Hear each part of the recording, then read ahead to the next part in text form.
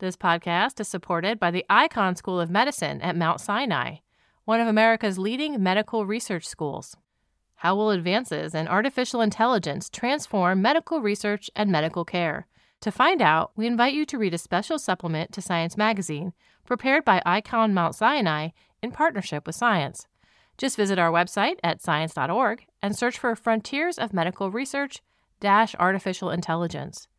On May 1st and May 2nd, Icahn Mount Sinai and the New York Academy of Sciences will be convening a major symposium in New York City on the new wave of AI in healthcare.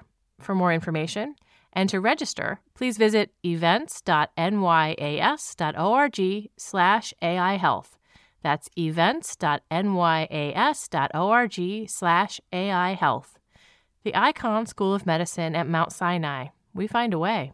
This week's episode is brought to you in part by the NOMIS and Science Young Explorer Award. Are you doing excellent research that deserves recognition? The NOMIS and Science Young Explorer Award recognizes bold young researchers who ask fundamental questions at the intersection of the life and social sciences. Researchers who take risks to address relevant and exciting questions with creative approaches, regardless of the research outcome. Submissions are due May 15th. Visit science.org/NOMIS, that's NOMIS, to apply today.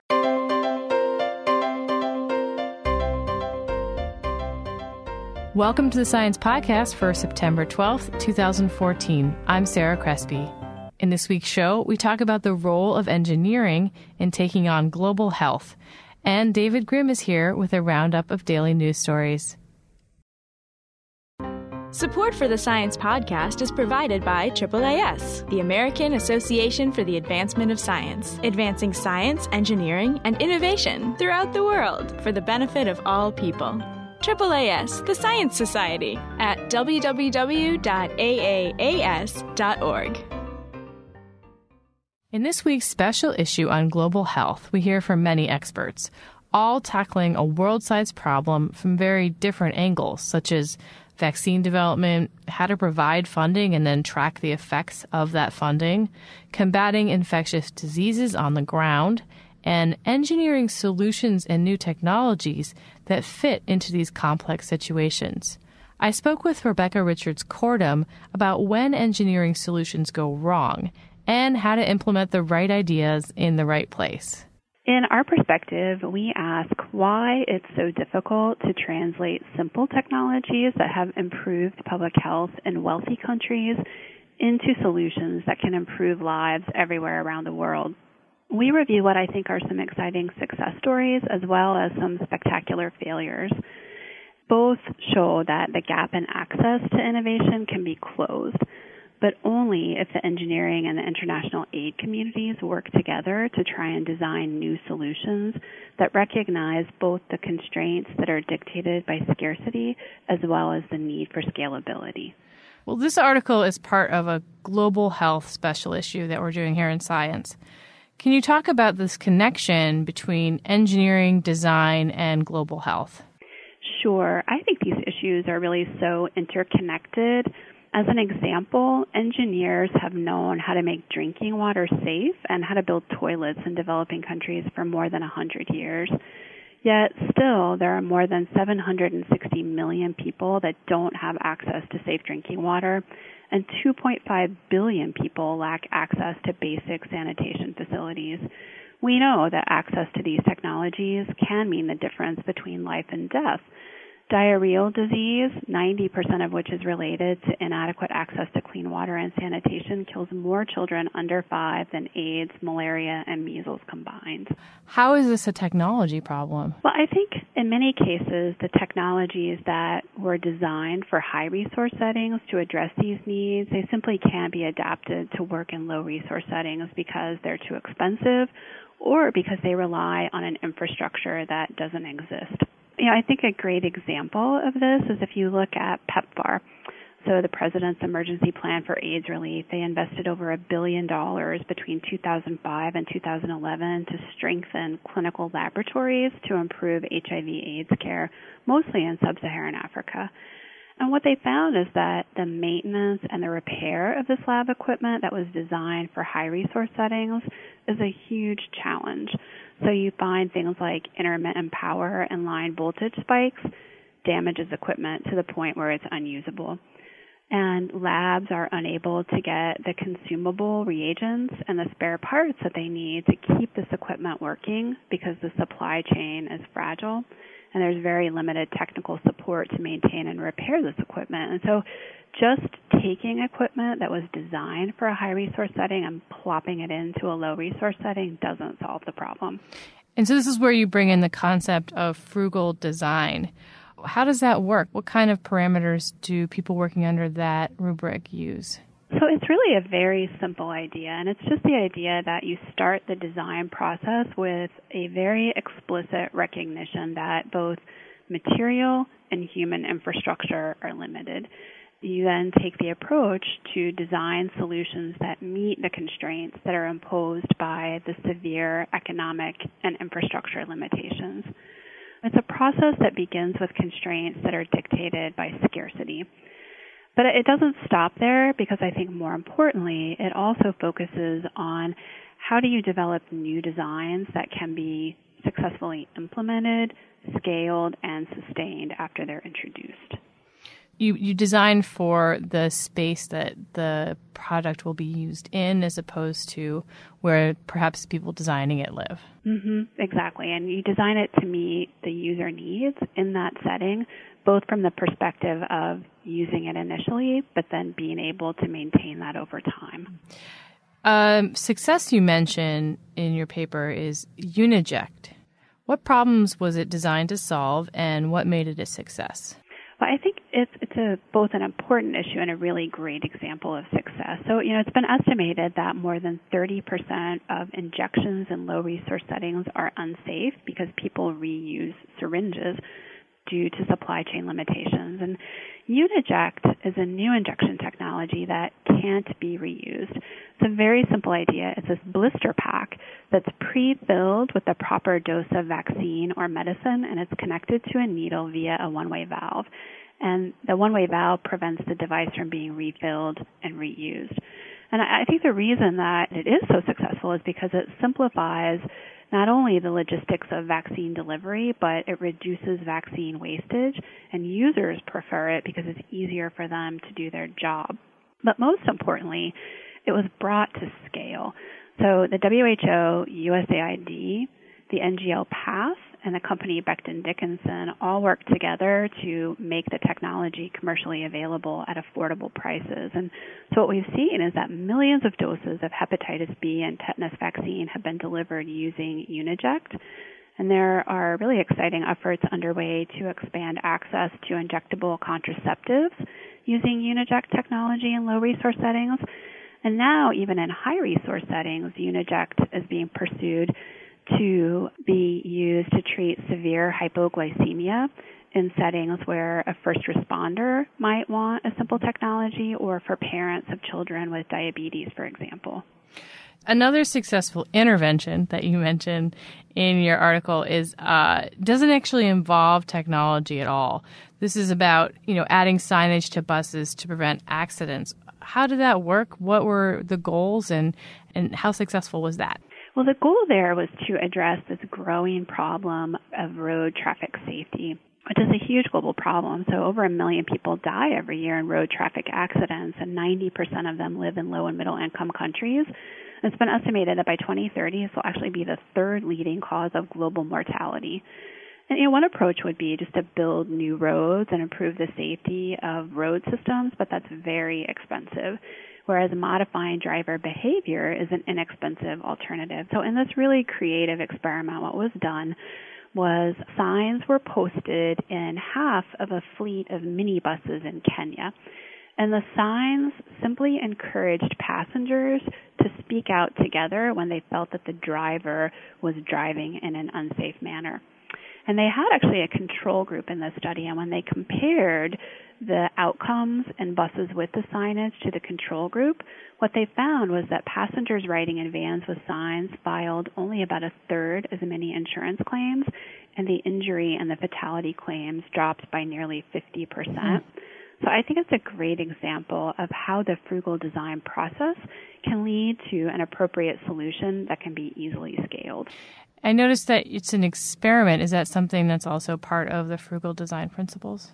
It is actually. So testing to show that you have efficacy both at the community level and the national level to support that scale up is a really important part of that process.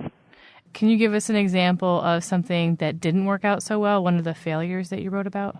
So I think a good example of failure would be the play pumps, which was an attempt to help improve access to clean water in communities. And the idea was that you could use children's play, you could harness the energy of children's play, turning a merry-go-round around to pump water up into a tank that would be stored and then released when people came to the tap to fill their water containers.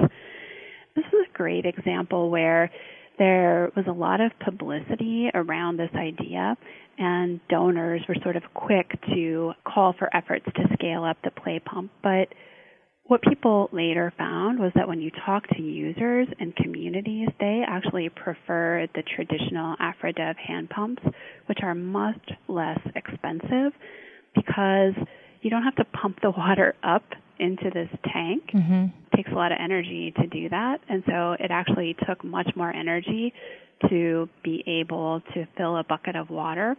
And it was estimated that it would take 27 hours a day of playtime to be able to meet a community's need for water in a 24-hour period.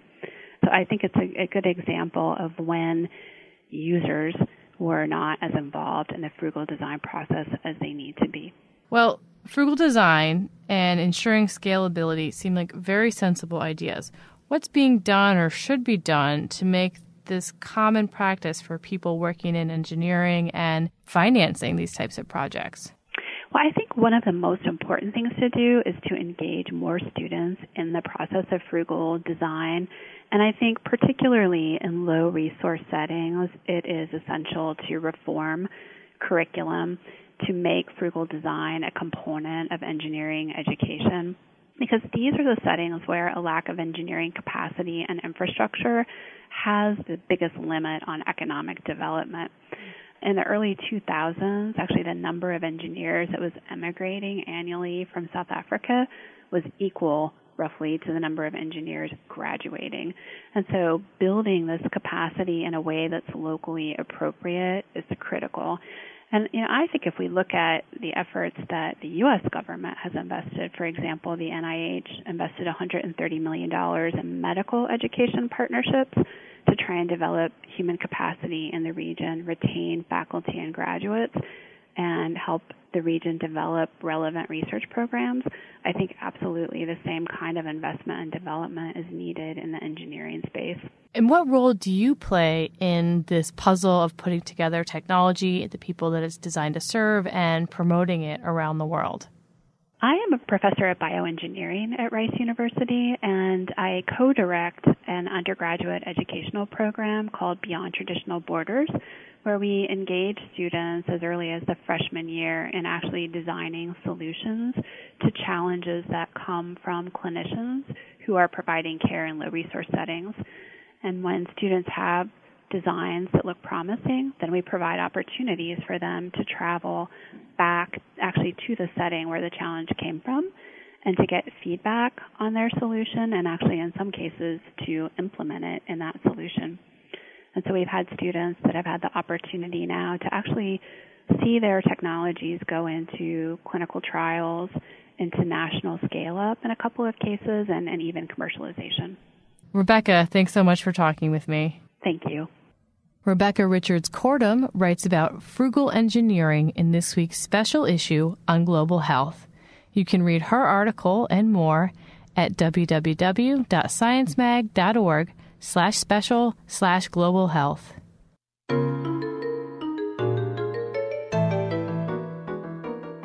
Now we have David Grimm, the editor for our daily news site. He's here this week to talk about some recent online stories. I'm Sarah Crespi. First up, we have a story on powerful fish spit. Archer fish hunt by spitting streams of water at insects above the water, and then they grab their suddenly submerged targets when they fall in.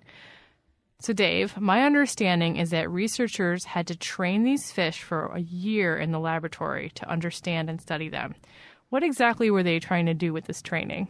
Well, these fish have this pretty remarkable ability. You can actually see a slow motion video of a fish spitting an insect out of the air on the site. But we already know a few things that are remarkable about this ability. First of all, trying to spit at something when you're under the water and they're above the water, you have to correct for a lot of visual distortions. There's got to be a lot of power in that spit.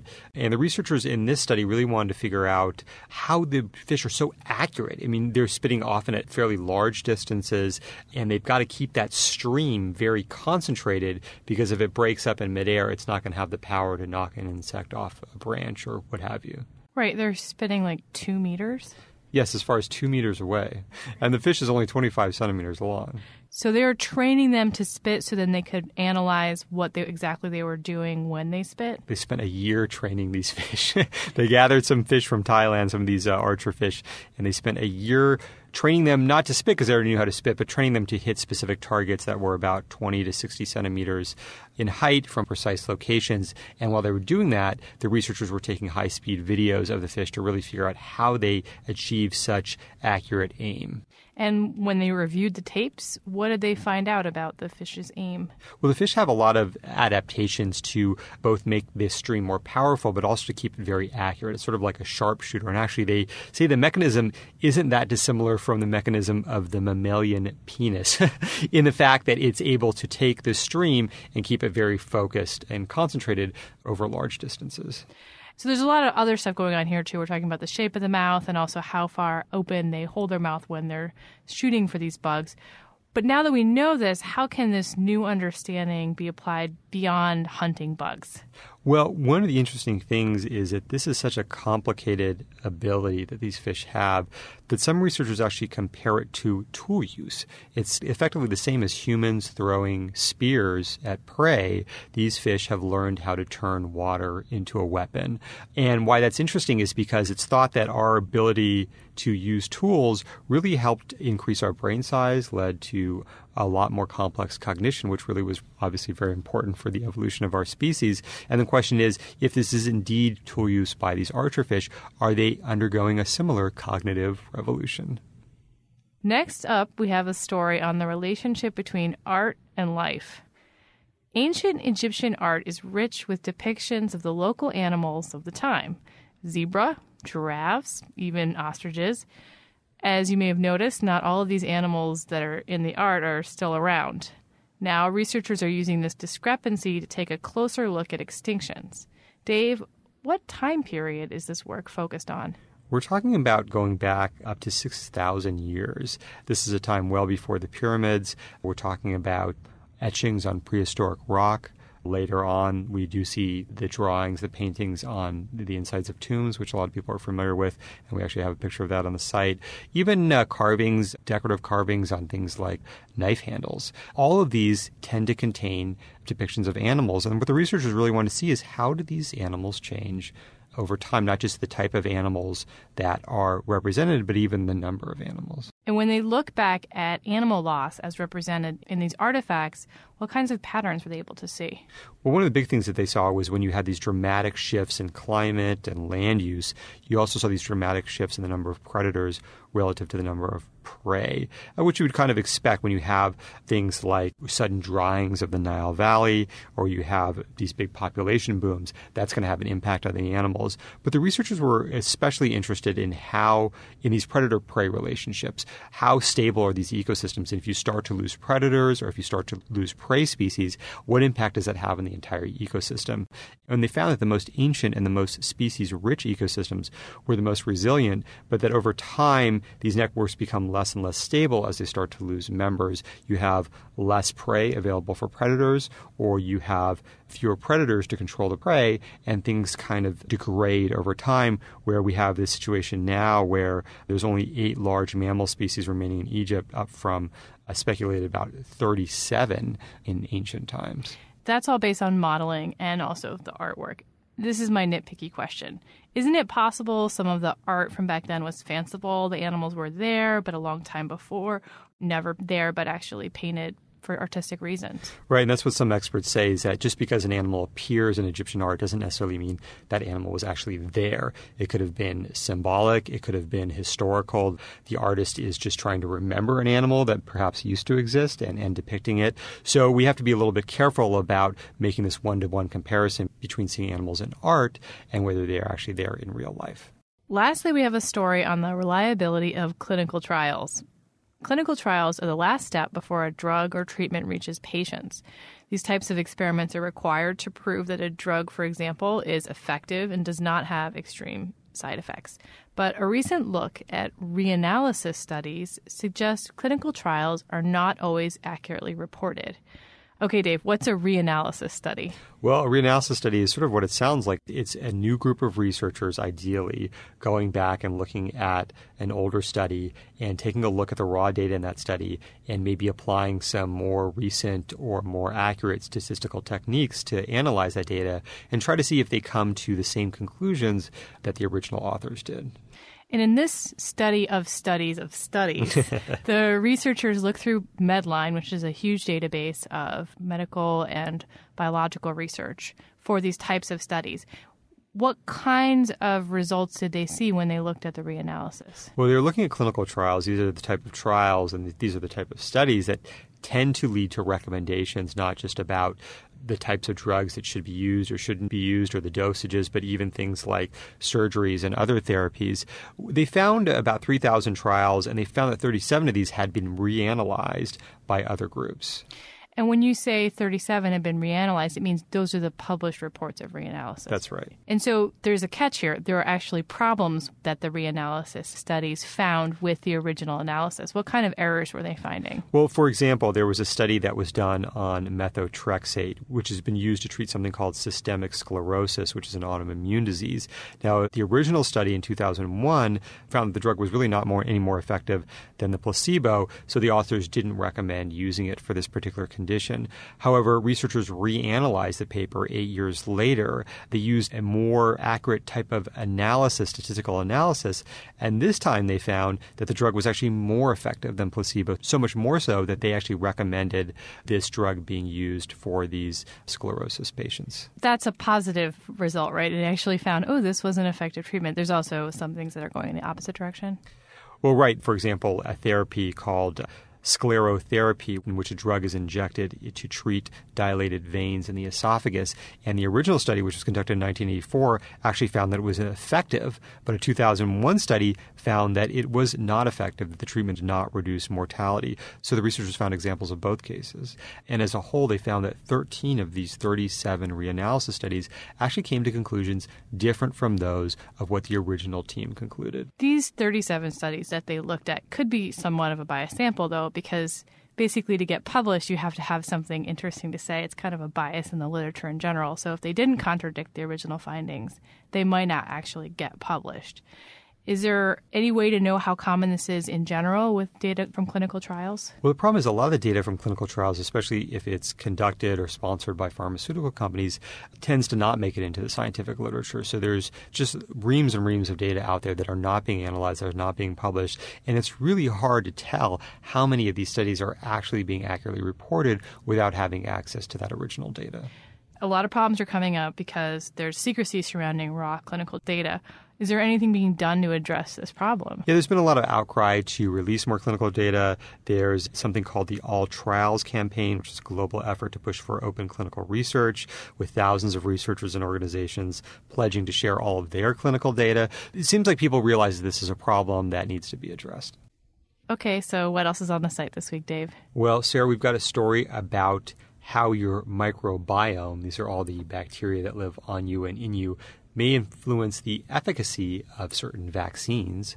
Also a story about researchers tracking morality by our smartphone use. For Science Insider, our policy blog, we've got a story on the impact that Scottish independence, if it happens, will have on science. Also, 2 new studies have come out that have both good news and bad news for the fate of the U.S.'s bird populations. So be sure to check out all these stories on the site. Thanks, Dave. Thanks, Sarah. David Grimm is the editor for our online daily news site. He'll be out next week, but back the following. I'm Sarah Crespi. You can check out the latest news and the policy blog, Science Insider, at news.sciencemag.org. And that concludes this edition of the Science Podcast. If you have any comments or suggestions for the show, please write us at sciencepodcast@aaas.org or tweet to us at Science Magazine. You can subscribe to the show on iTunes, Stitcher, SoundCloud, and many other places, or listen on the Science site. The show is a production of Science Magazine.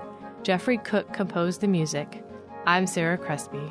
On behalf of Science Magazine and its publisher, AAAS, thanks for joining us. This week's episode is brought to you in part by Science Careers. Looking for some career advice? Wondering how to get ahead or how to strike a better work-life balance? Visit our site to read how others are doing it. Use our individual development plan tool, access topic-specific article collections, or search for an exciting new job. Science Careers, produced by Science and AAAS, is a free website full of resources to help get the most out of your career. Visit sciencecareers.org today to get started.